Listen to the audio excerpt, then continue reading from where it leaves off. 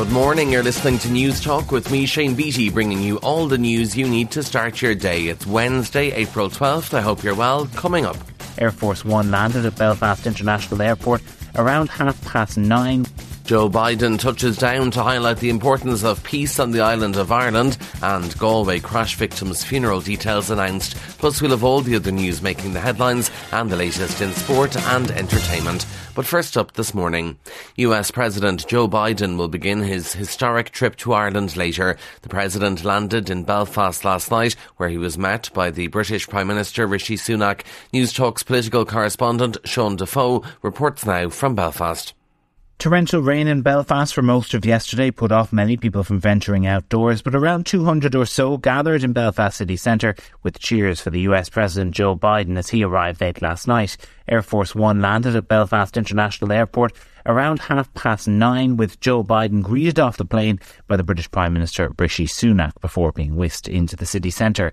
He'll hold a bilateral meeting with Sunak this morning and will meet with the leaders of Northern Ireland's political parties. With Stormont not functioning, his speech will be delivered at the new campus of Ulster University, one that will no doubt focus on the achievements of the last 25 years and encourage more progress to be made. Then Joe Biden will head south of the border with his formal events centring on County Louth. He'll visit Carlingford Castle before likely heading for a walkabout in Dundalk, the start of an historic 3-day trip to the country. A major security operation is in place in Louth today ahead of the US President's visit. Sean O'Regan has been reading through the advice issued by Gardaí. The 46th President of the United States of America will arrive in Louth from Dublin Airport this afternoon. The country's smallest county will have the biggest security operation until Joe Biden leaves for the capital tonight. In Carlingford, Gardaí have announced a host of parking restrictions and road closures. It's the same story in Dundalk, where he'll be doing a walkabout in the centre of the town later. Gardaí are asking members of the public to heed their advice and instructions ahead of President Biden's visit. They're also asking people to plan their journeys and to leave enough time for possible traffic disruptions.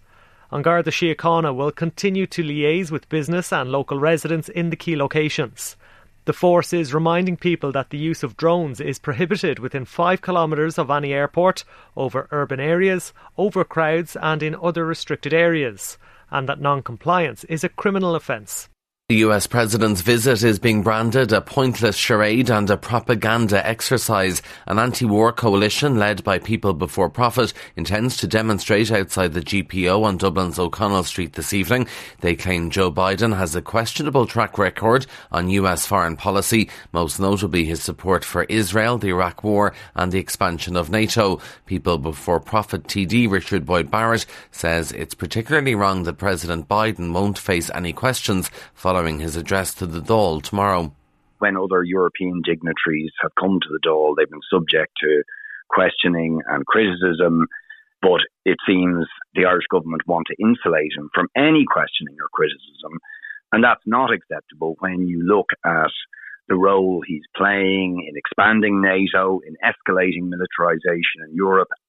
To other news now, and Donald Trump has given his first interview since appearing in court to deny hush money charges last week. The former US president, who is intending to run again for president next year, told Fox News about his experience of being booked into the courthouse in New York. People were crying, people that work there, professionally work there, that have no problems putting in murderers, and they see everybody. It's tough place. And they were crying. They were actually crying. They said, I'm sorry. They'd say, 2024, sir, 2024.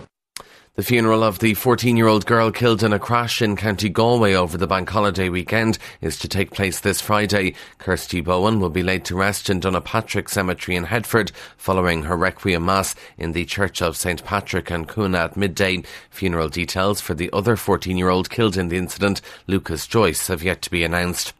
Used car prices are on the rise. Strong consumer demand has resulted in a 4.6% increase in prices between the first 3 months of this year and the last quarter of 2022, according to research by Dundeal. Over 58,000 new cars have been registered so far this year, up more than 16% on the same period last year.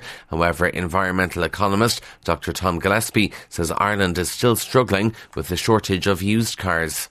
Before Brexit, we got huge number of cars in from the UK, and then and the share of imported used cars was up around 95%. And that's fallen to 32%. So there's a huge drop off in the cars you can get from the UK. And that's a big problem for affordability, because if we can't get the supply of cars, especially cars in the lower end of the market, the price will continue to rise.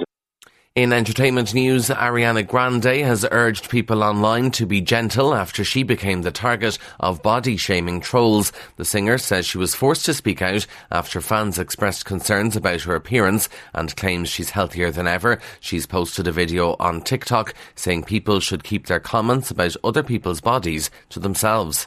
You never know what someone is going through. So even if you are coming from a loving place and a caring place, that person probably is working on it. And in sport, the United States beat the Republic of Ireland by 1-0 in last night's international friendly. Alana Cook's goal shortly before the break gave the hosts a 1-0 win in Missouri. It's Ireland's second loss in this international break, with the US winning by 2-0 on Saturday. And that is First Up for this morning. Please start your day with us again here tomorrow. In the meantime, you can check out all the news you need on newstalk.com.